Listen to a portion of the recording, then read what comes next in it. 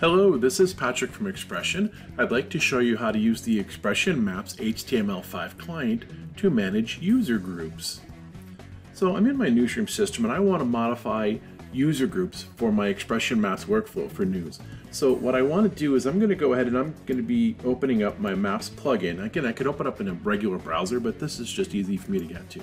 And I have the Google Chrome client open here and I'm using the Manage Passwords tool within it, so that's why I'm able to get to this.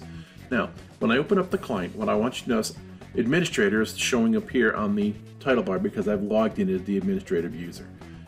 I'm going to go ahead, I'm going to come down here. I have two sets of things. We're going to talk about one of them, but they're basically repeating each other. I'm going to manage user groups, and I have two user groups. There's web user group, which is for the XPression Maps Moss workflow, and then there's touch user groups, which is for the XPression Maps touch option. We'll talk about that in a different video.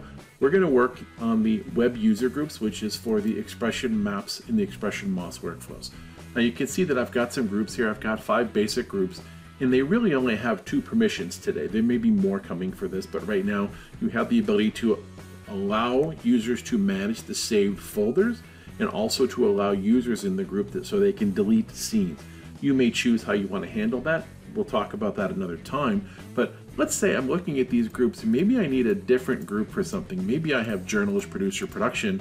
Maybe I want to create a user group for digital news gathering. So what I do is this. I'm going to click on one of my user groups that has similar settings.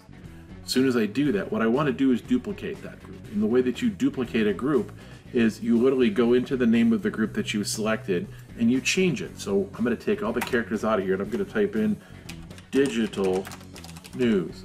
And you notice that as soon as I did that, an orange button appeared with the word add on it. This is the way that you add a user group. And again, the way the buttons work in most of the XPression Maps and the XPression HTML5 tools, the default choice is set to orange. If I just wanted to change the name here, I just would click the update button. I want to create a group, so I'm going to click add. And you can see that gave me digital news. Now again, managing in user groups, we talked about this. Let's say I want this group to be able to manage saved folders. When I click on it to add saved folders, I click update. And that will tell me that the update of that user group is successful. So that's how I manage user groups within the XPression Maps HTML5 plugin.